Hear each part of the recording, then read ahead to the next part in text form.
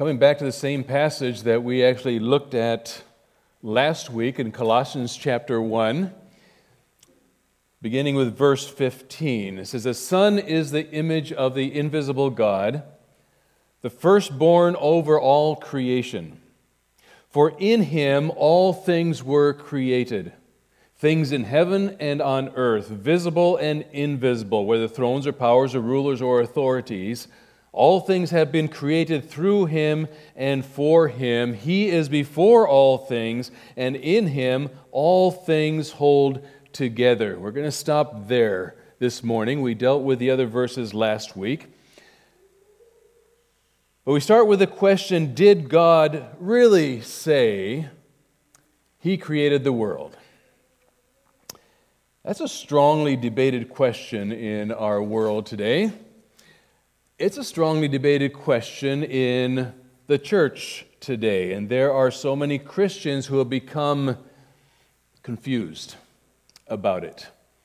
Let me start with what Scripture has to answer that question first, and then we'll look at a few other things. Did God really say that he created the world? Well, we start in Genesis chapter 1. In the beginning, God created the heavens and the earth. Then God said, "Let there be light," and there was light. Verse 21, God created the great sea monsters and every living creature that moves, with which the waters swarmed from after their kind, and every winged bird after its kind, and God said it was good. Verse 27, God created man in his own image. In the image of God he created him, male and female. He created them. 3 times created. That's significant in one verse. Verse 31, God saw all that he had made, and behold, it was very good. So in Genesis, that's all we read, right, about creation? Well, Psalms 146, verse 67, he is the maker, he is the creator of heaven and earth, the sea and everything in them. He remains faithful forever. Isaiah chapter 40, lift up your eyes on high and see who has created these stars, the one who leads forth their hosts by number. He calls them all by name because of the greatness of his might and the strength of his power. Not one of them is missing. Isaiah 45, for thus says the Lord, who created the heavens. He is the God who formed the earth and made it. He established it and did not create a waste place, not a ball of goo, but formed it to be inhabited. I am the Lord, and there is none else. In John chapter 1, in the beginning was the Word, and the Word was with God, and the Word was God. He was with God in the beginning. Through him all things were made. Without him nothing was made that has been made. In him was life. Hebrews 11 continues that by faith we understand that the worlds were prepared by the Word of God. Romans chapter 1, for since the creation of the world, his invisible attributes, his eternal power and divine nature have been clearly seen, being understood through what has been made, so that they are without excuse. Colossians 1:16, which we just read a while ago, for by him all things were created, both in heavens and on earth, visible and invisible. All things have been created through him and for him. And then you go all the way to the end, Revelation chapter 4. You are worthy, our Lord and God, to receive glory and honor and power, for you created all things, and by your will they were created and have their being. If we jump back to Psalm 19, verse 1, the heavens are telling of the glory of God, and their expanse is declaring the work of his hands. Genesis to Revelation, God is very clear, I created. Is there any question? Should there be any question? If we believe that God is almighty, the beginning and the end, how is it that many believers in this almighty God are so quick to jump ship and not believe what God has made abundantly clear. But rather, they'd rather believe a theory that began and continues to be propagated by people who do not even believe in God or totally reject God. Why are even many Christians so quick to assume that the fallible, finite, present-day, man-conjugated interpretation of science supersedes, surpasses, displaces, and takes the place of the word of an omniscient, omnipresent, and omnipotent, all-knowing, everywhere present, and all-powerful God? Paul tells us in Romans 1, verse 25, it's because they exchanged the truth of God for a lie and worshiped and served the creature rather than the Creator. When it comes to creation versus evolution, an article from Answers in Genesis gives a very good description of what is really at issue here. And I quote, it says, "Creation versus evolution is not a battle of science versus the Bible or science versus faith. It's a battle between two starting points, God's Word and man's Word. Which starting point you choose will determine how you interpret the evidence." Henry Morris, one of the founders of the Institute for Creation Research, says this, and I quote, "The Bible does provide a perfectly sound basis for understanding physical processes. It serves well as a textbook on science within which we can satisfactorily explain all the data of science and history. The issue is not between science and the Scripture. The issue is whether a man wants to submit to the Word of God or does not. And it boils down to Romans 1, which we read a moment ago, which defines man in these terms: they exchanged the truth about God for a lie and worshiped and served created things rather than the Creator. Furthermore, just as they did not think it worthwhile to retain the knowledge of God, so God gave them over to a depraved mind." So with that said, I think we need to take a look at a few things that may begin to open our minds to why we can depend on God's Word. I don't know if you've caught it, but over the past 5 years that I've been here, I have been trying to emphasize that God's Word is truth upon which we can stand, the rock upon which we stand, and as a song says, all other grounds are sinking sand. Now, there are some myths out there that I think we need to address concerning the creation and evolution debate. We need to answer it. Myth number one, creationists don't really believe in science, but we just believe in creation for no other reason than just the Bible says so. Well, I do believe that the Bible is God's Word, and it is absolutely true, and I have to believe what God's Word said. It is not true that that's the only reason that people believe in creation. We strongly believe in science. After all, God created everything, and that includes science. Unfortunately, many who have bought into the lie that science has proved evolution, but the truth is it doesn't. I mean, you go to the museum and it doesn't even talk about theory, the word theory anymore. Creation scientists and evolutionary scientists are both looking at the very same evidence, but are merely drawing different conclusions about what that evidence means. Myth number two, creationists are trying to turn the book of Genesis into a science book. Well, that's not true either. No one claims that Genesis is supposed to be a science book as such. What we do claim, however, is that the actual scientific evidence supports the creation account in Genesis rather than Darwinian evolution. Myth number three, all the real scientists believe in evolution.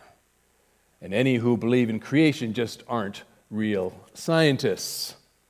Well, that's not true either. Now, it's true.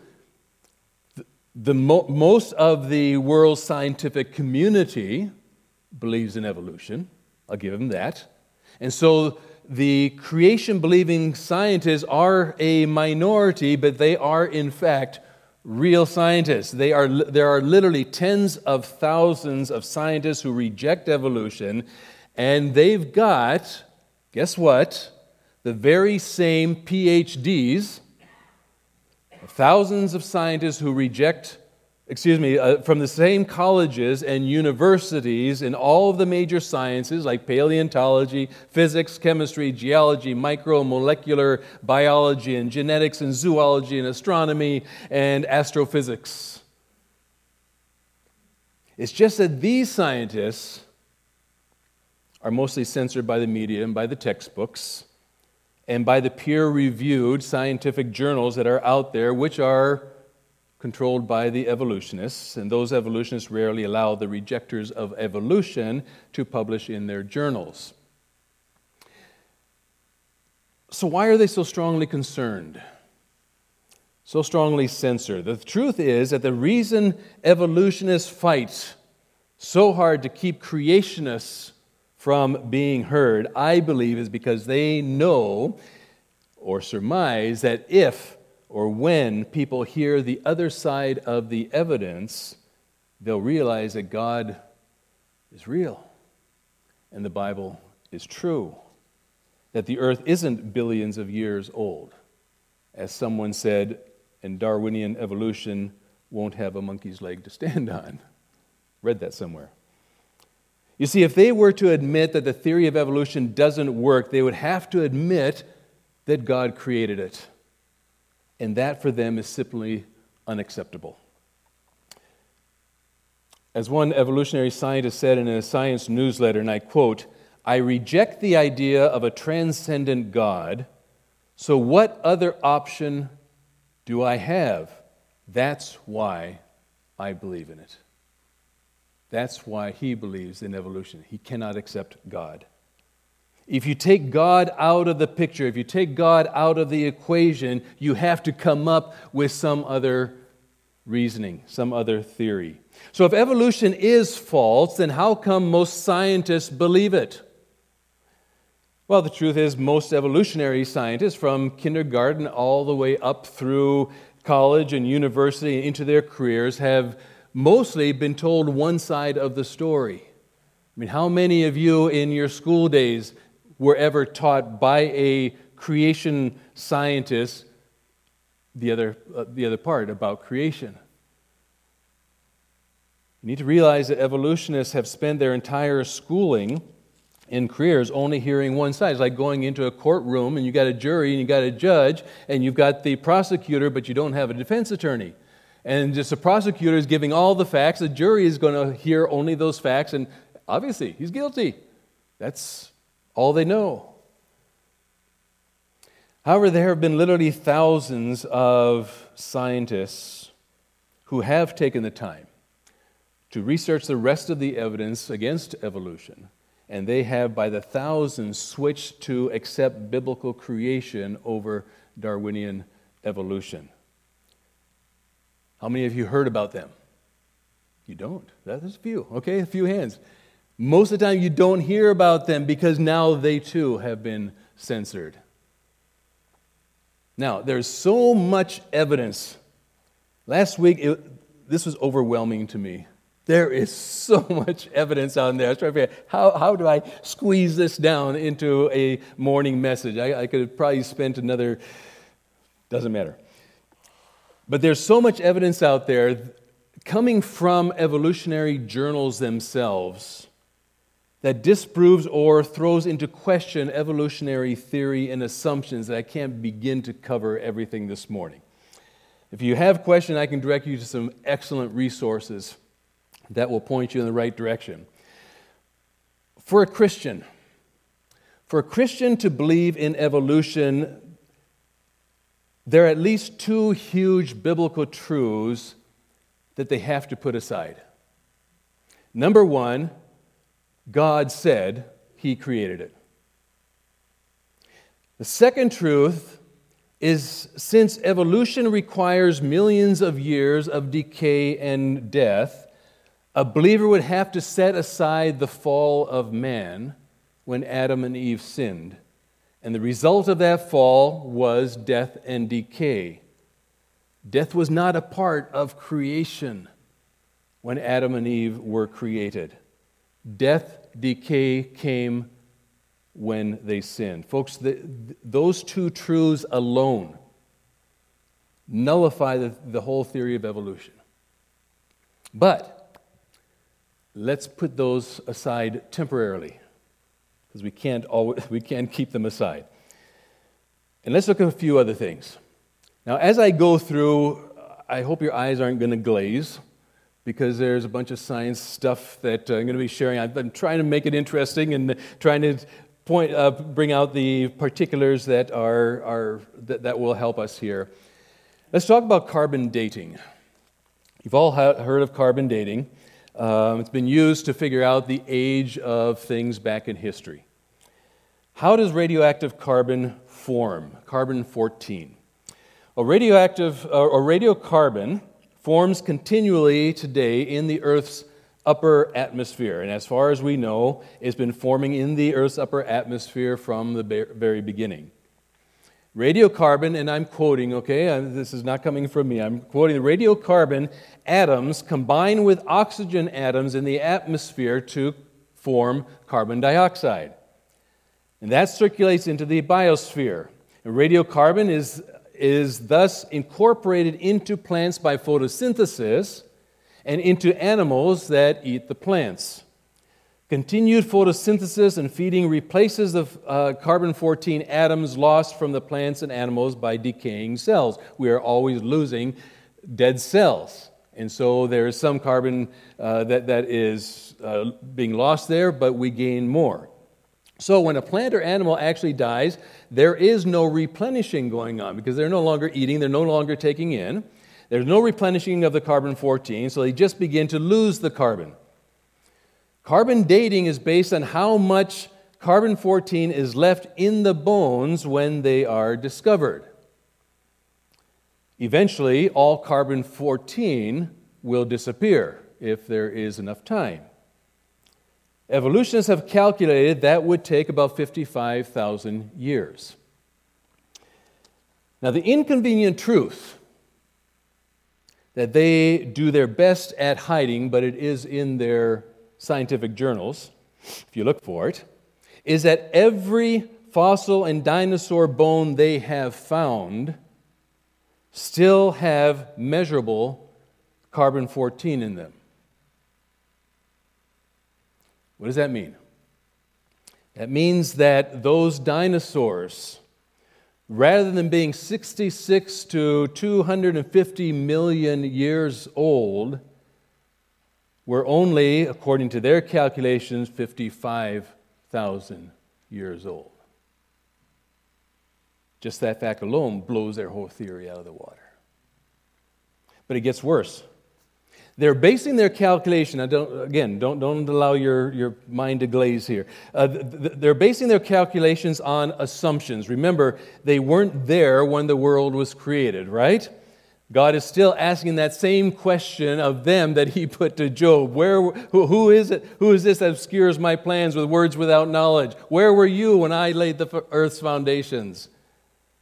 Here's their fact and their assumption for their calculation of carbon-14. Fact: we know that there is a magnetic field around the earth through which the radiocarbon atoms have to make their way to join with the oxygen and make carbon dioxide. The assumption is that the magnetic field around the earth is the same strength eons ago as it is today.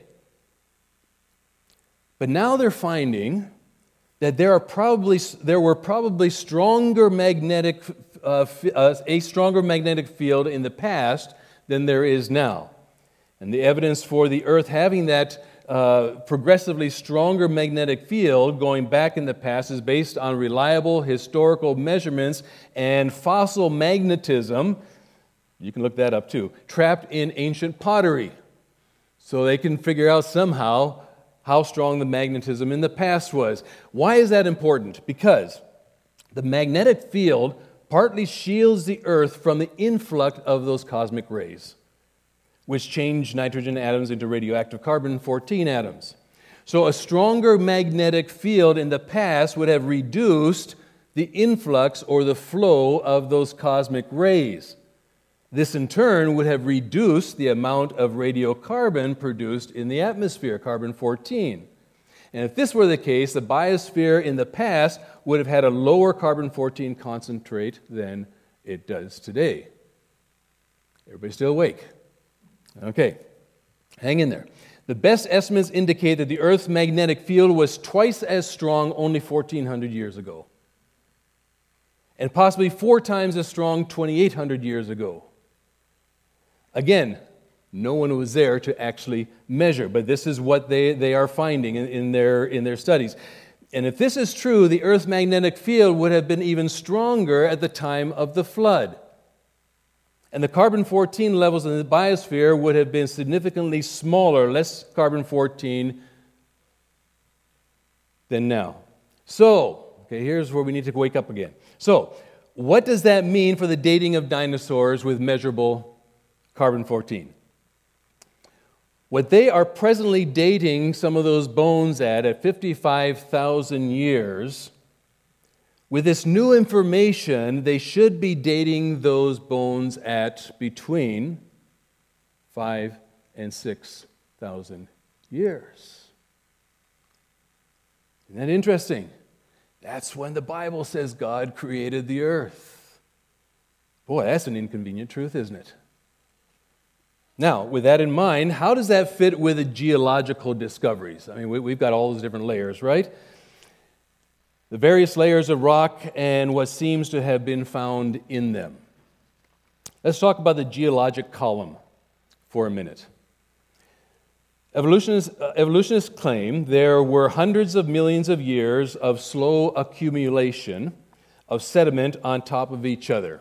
It's a little bit small, but hang in there with me. Therefore, the various fossils of history in the various life forms in the process of evolution would be buried in the different levels of history in the geologic strata.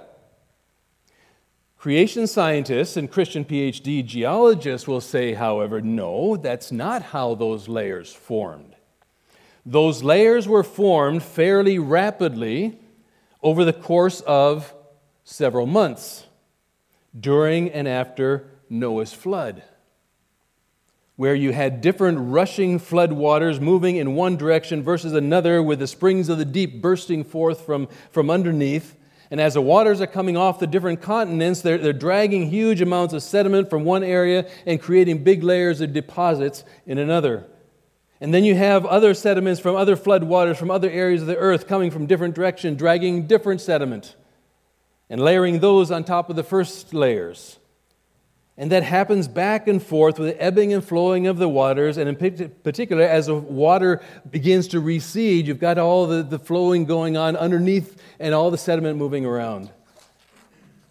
And over the course of several months, you have all these different layers all on top of each other, and they're compressed with the extreme pressure of water. They harden into rock, making all those layers in a relatively short time. So is that true? Is that what actually happened over the course of several months during the flood about 4,500 years ago? Or does it represent really the surface of the earth that developed over the past 500 million years? So let's look at the fossils. How many of you are science majors? Okay, good for you. I wasn't. I'm looking this up. Okay, fossil. There are 3 main categories. Okay, 3 main eras they have divided history into. The Cenozoic era, the Mesozoic era, the Paleozoic era. And you'll see the names right down the middle of that column. Cenozoic era is an upper third, the last 66 million years of layering, and you find all the modern animals, apparently, and you won't find fossils of dinosaurs from other lower eras or stratas. Then there's the Mesozoic era. There's a middle grouping of layers, supposedly when the dinosaurs lived 66 million years to 252 million years ago, where you find all the dinosaur fossils. But you never find those fossils in the lower area or the upper Cenozoic rock layers. Paleozoic era, below that, is 252 million to 541 million years ago. Reptiles and amphibians and vertebrates, this, they say, is where you find virtually all of the fossils. The reptiles, amphibians, and fish, and you don't find those fossils in the upper two layers. Now, remember the Cenozoic era on top only has fossils of modern era, theoretically no dinosaurs. That's what they tell us on paper. That's what they tell us in school books. But what they don't want you to know is that's not actually what's found in the ground. The modern animals that they talk about that are supposedly only found in the Cenozoic strata, those fossils have been found in all the layers of the strata, up and down. Dinosaurs, the same thing. They have been found in rocks considered Cenozoic and Paleozoic. Right now, there have been people who have found dinosaur bones sitting up on top of the ground. Listen, this was published in the New York Post, August 26, 2022. It's 2022. That's a mistake. I re-looked at it. I said, 2022? I re-looked it up this morning. It's 2022. This discovery is actually in 2017.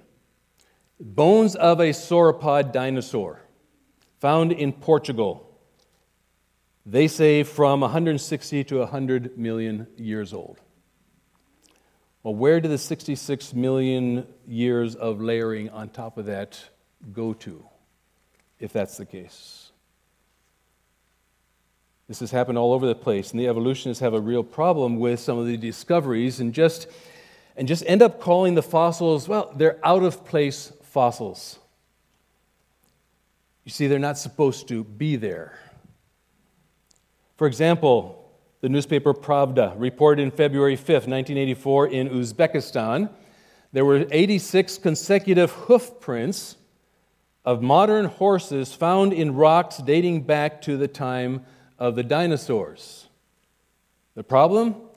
Horses weren't supposed to have evolved at that point. Science News, July 8th, 1989, volume 136, page 21, reports, quote, hoof prints of a different animal alongside of thousands of dinosaur footprints in Virginia. Again, that's not supposed to be because hoofed animals weren't supposed to have evolved yet. Edward Nolan remarks on fossils from the Ashley phosphate beds reported in the Proceedings of the Academy of Natural Sciences in Philadelphia. It's paper number 1876, pages 80 to 81, if you're interested. Quote, dinosaur, whale, elephant, horse, and other fossils, plus crude hunting tools found in phosphate beds in South Carolina. Altogether. These are supposedly from eras that are hundreds of millions of years apart from each other. They also claim that the petrified forest in Arizona is supposed to be about 200 million years old. But they found in the petrified trees fossilized nests of bees and cocoons of wasps. This was reported in the U.S. Geological Survey in May 27, 1995, and in Discover Magazine in February issue 1998, page 76. The problem is that the bees and the flowering plants that bees require don't evolve until 100 million years later than that. So how can this be? Folks, this is not widely published because it doesn't fit the narrative. Then there's something called the Cambrian explosion. Cambrian explosion, a term that the evolutionists use. Everybody seems to be using it because it's a phenomenon that seems to have taken place. You'll see the Cambrian strata at the very bottom of the blue Paleozoic area, the strata that's there. Listen to a definition from Berkeley University. The Cambrian explosion. From about 570 to 530 million years ago, an evolutionary burst of life forms occurred, often referred to as the Cambrian explosion. This marks an important point in the history of life on Earth, as most of the major lineages of animals got their starts during the Cambrian period and have been evolving ever since. If we wound the clock back a little more than a billion years to the Cambrian, we could find that life then was different from life today. All life was aquatic, most life was relatively small, many animals had unusual body layouts. They're talking about worms and clams and snails and trilobites and jellyfish and things of that sort. Now, here's what's interesting. Before the Cambrian level, before this burst of life forms that they talk about, before the Cambrian explosion of life, what kind of fossils do we find? Nothing. There are no fossils. There are no ancestors to the snail, no evolutionary ancestors found, nor to the worm, to the trilobite, to the clam, to the jellyfish. What did the snail come from? What did the clam come from? What did some of these other creatures come from? All they found are some single-celled bacteria called prokaryote. I don't know if I pronounced that correctly or not. Now listen, if you believe in Bible creation, this actually makes sense. That you've had this huge explosion, I'm talking about the Cambrian explosion, that you've had this huge explosion of sudden fossilized creatures in the bottom layer, because if there was a worldwide flood about 4,500 years ago, that means that the overwhelming majority of things that would have been fossilized would be things that were already at the bottom of the ocean. And during the flood, if you have masses of layers of mineral-rich mud being dumped on top of the creatures, that's the perfect condition for fossilization. I could go into a whole explanation on the fact that fossilization can only take a couple weeks if the conditions are correct. They found bowler hats, they found a lot of other articles that are fossilized even today. But it's a perfect condition for that, with all the immense pressure of the ocean at the same time. And if you ask any atheist paleontologist about it, they'll admit that 95% of all fossils found in the world are these marine organisms. You know what else is interesting? The invertebrate fossils are found all over the mountaintops, all over the world as well. And that would only be possible if there was a worldwide flood. Look again at the Cambrian era strata. There's nothing below it. So how do you go from rock to a snail, clam, or a jellyfish if you believe in the long evolutionary process? Geologists actually note that the oldest fossils in the world sit on 1,000 feet of rock containing no fossils at all. When Charles Darwin published The Origins of Species in 1859, he considered the Cambrian explosion, they were talking about that back then, he considered the Cambrian explosion one of the most significant challenges to his entire evolutionary theory. Isn't that interesting? Why? Because in his view, species arise from other species in small steps over long periods of time, and that all came from a single ancestor. Folks, the evidence for evolution is not there. The fossil record looks exactly like it should look if biblical creation is true. And there was a worldwide flood about 4,500 years ago. We could go into the mathematical impossibility for Darwinian evolution. They've come up with this amazing calculations, and I'm not going to get into all of the details, but it's all there, using the laws of mathematics and the laws of probability to show that it is statistically impossible that Darwinian evolution could have developed. For example, they take the simplest protein molecule. I don't want to insult your intelligence, but I had to look it up because science wasn't my thing. But proteins are large, complex molecules that play a lot of different critical roles in the body. They do most of the work in cells and are required for the structure, the function, and the regulation of the body's tissues and organs. Now, proteins are made up of hundreds or thousands even of smaller units called amino acids. which are attached to one another in long chains linked in a very specific order. They have to be in a specific order. They have to be in that specific order to produce the simplest protein molecule. And of course, they had to evolve into that very specific order. So, what are the odds mathematically that the simplest protein molecule could even form? So, to do this, one had to figure out what are the mathematical odds today of, say, 400 linked amino acids linking themselves in just the right, proper sequential order. And he says it's like taking a deck of cards, a stack of 400 cards, numbered 1 to 400, and figuring how many times you'd have to shuffle those cards until they all, during one of the shuffles, landed in sequential order 1 to 400. To make it easier in the calculations, they used an easier number of 100. 100 cards, 100 amino acids in sequential order. How many different combinations could there be before they landed in sequential order? With just 100 cards, it would take 10 to the 158 times of shuffles. That's one with 158 zeros behind it. Folks, there are not that many. Can you bring up the next slide there? There you go. That's a number on top there. There are not as that many atoms in the entire Milky Way, much less than... I don't know how they've done it, but they say in the planet Earth, there are 13 to the 49th power number of atoms. In the whole Earth, that's that lower number. Yeah, but if the universe is 13.8 billion years old, then maybe over billions of years of time that a proper sequence of amino acids through chemical reaction on planet Earth in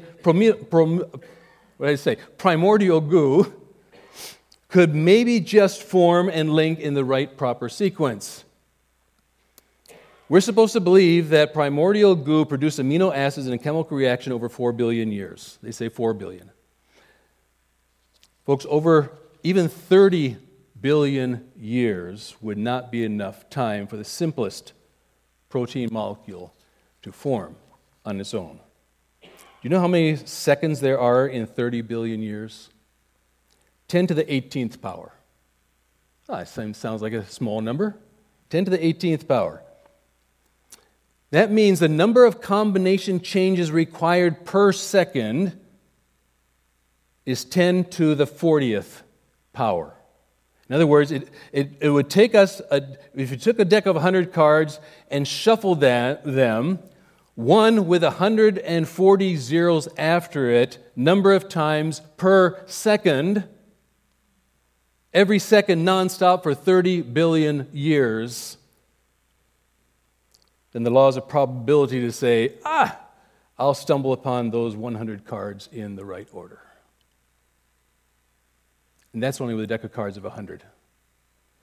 Amino acids, the protein molecule has either from 400 to thousands of linked amino acids in a specific sequence that has to be matched. You see how impossible that it even is mathematically? Ever thought about the reproductive process? How in the world did that happen, evolutionary-wise? We've only been talking about one molecule here. How do two living microscopic entities evolve separately on this whole planet of goo that are going to be compatible with each other, both having to start evolving about the same time, coming to reproductive viability at the same time, and microscopically finding each other on this whole planet, being the same yet different, male and female? Talk about faith. I would have to exercise so much more faith to believe that all of this evolved from nothing than to believe that my God said, "Let there be," and there was. Listen, this is amazing. A 2018 DNA study by top evolutionary geneticists by the names of Dr. Mark Stackel and Dr. David Thaler was published in a peer-reviewed scientific journal called Human Evolution. This study shows that all humans and all animals emerged on Earth somehow at the same time. And mitochondrial DNA research apparently shows that all humans go back to one person just about 6,000 years ago. Phys.org, Phys for physics. Apparently that's the respected science research and evolution science news organization. They reported May 28th, 2018, this headline: Sweeping Gene Survey Reveals New Facets of Evolution. They then reported, and I quote, "It is textbook biology that species will become more genetically diverse over time." In other words, species that evolved over 60 million years would be far more genetically diverse than humans evolving only in the past 450,000 years. But, this article goes on to say, is that true? The answer is no. And it was Dr. Steckel that is saying this. He's the lead author of this study, published in the Journal of Human Evolution, as Phys.org is quoting. For the planet's 7.6 billion people, 500 million house sparrows, or 100,000 sandpipers, genetic diversity is about the same. Evolutionary geneticist David Thaler said, Phys.org quotes, "This conclusion is very surprising, and I fought against it as hard as I could." Didn't want to believe the evidence. You know what else they found? All humans descended from two people at some time in the past. As a UK Daily Mail reported, November 24th, 2018, this headline: "All humans are descended from just two people," scientists claim. They go on to say, quote, "Scientists who headed the study concluded that 90% of all animal species alive today come from parents that all began giving birth at roughly the same time, throwing into doubt the patterns of human evolution." This is in their journals. This is not creation science saying this. This is what evolutionary scientists themselves are saying and discovering, making them doubt their whole theory and suppositions, because that's what they are. They are theories and suppositions. Here's another quote from the same article in Human Evolution as reported by Phys.com. Quote, "How does one explain the fact that 90% of animal life, genetically speaking, is roughly the same age? Was there some catastrophic event 200,000 years ago that nearly wiped the slate clean? In analyzing DNA barcodes across 100,000 species, almost all animals emerged at the same time as humans." Their assessment is close. There was a catastrophic event that took place. It just didn't happen 200,000 years ago. It happened 4,500 years ago, time of Noah's flood. The bottom line is that it's not a matter of who has who has the most facts on their side. We need to understand that there are no such things as brute facts. All facts are interpreted when you're looking back into history. The foundation of our interpretation comes from what we believe in our heart. Do we have a biblical worldview, or do we have God with God's word as truth, or do we have a secular worldview where man decides the truth? When you look at science with a biblical worldview, you're going to find over and over and over again, and we saw a number of situations like that over our summer series, that the Bible is confirmed by real science. One more question. You know why they can't find transitional species? Because there aren't any. And there won't be any. Why am I so convinced of this? Because God tells me in Genesis 1:17, "Then God said, 'Let the land produce vegetation, seed-bearing plants and trees on the land that bear fruit with seed in it, according to their various kinds. And it was so. Genesis 1, verse 21, God created the creatures of the sea and every living thing with which the water teems and that moves about in it according to their kinds, and every winged bird according to its kind. And God saw that it was good. Genesis 1:24, and God said, let the land produce living creatures according to their kinds, the livestock, the creatures that move along the ground, the wild animals, which includes apes, my friends, each according to its kind. And it was good. Genesis 1, verse 26, then God said, let us now make mankind in our image, in our likeness. So God created mankind in His own image. In the image of God, He created them, not in the image of any other animal, and male and female, He created them. Did God really say He created the world? Yeah, He did. Scripture and science are actually clear. All things have been created through Him and for Him. He is before all things, and in Him all things hold together. Our God, folks, is an amazing God. Father, this morning, we praise You because You are an amazing God. We thank You for Your word. And Father, I pray that You would allow us to interpret everything, not just science, but everything in this world through the clarity of Your Scripture. You say that this is Your word. Your word does not change. It is the same yesterday, today, and forever. And Your word is truth. If that's our starting point, everything else can be explained through it. It can be interpreted through it. And Father, I pray that You would make us stronger in standing on Your word as the rock which is true. In Jesus' name, amen.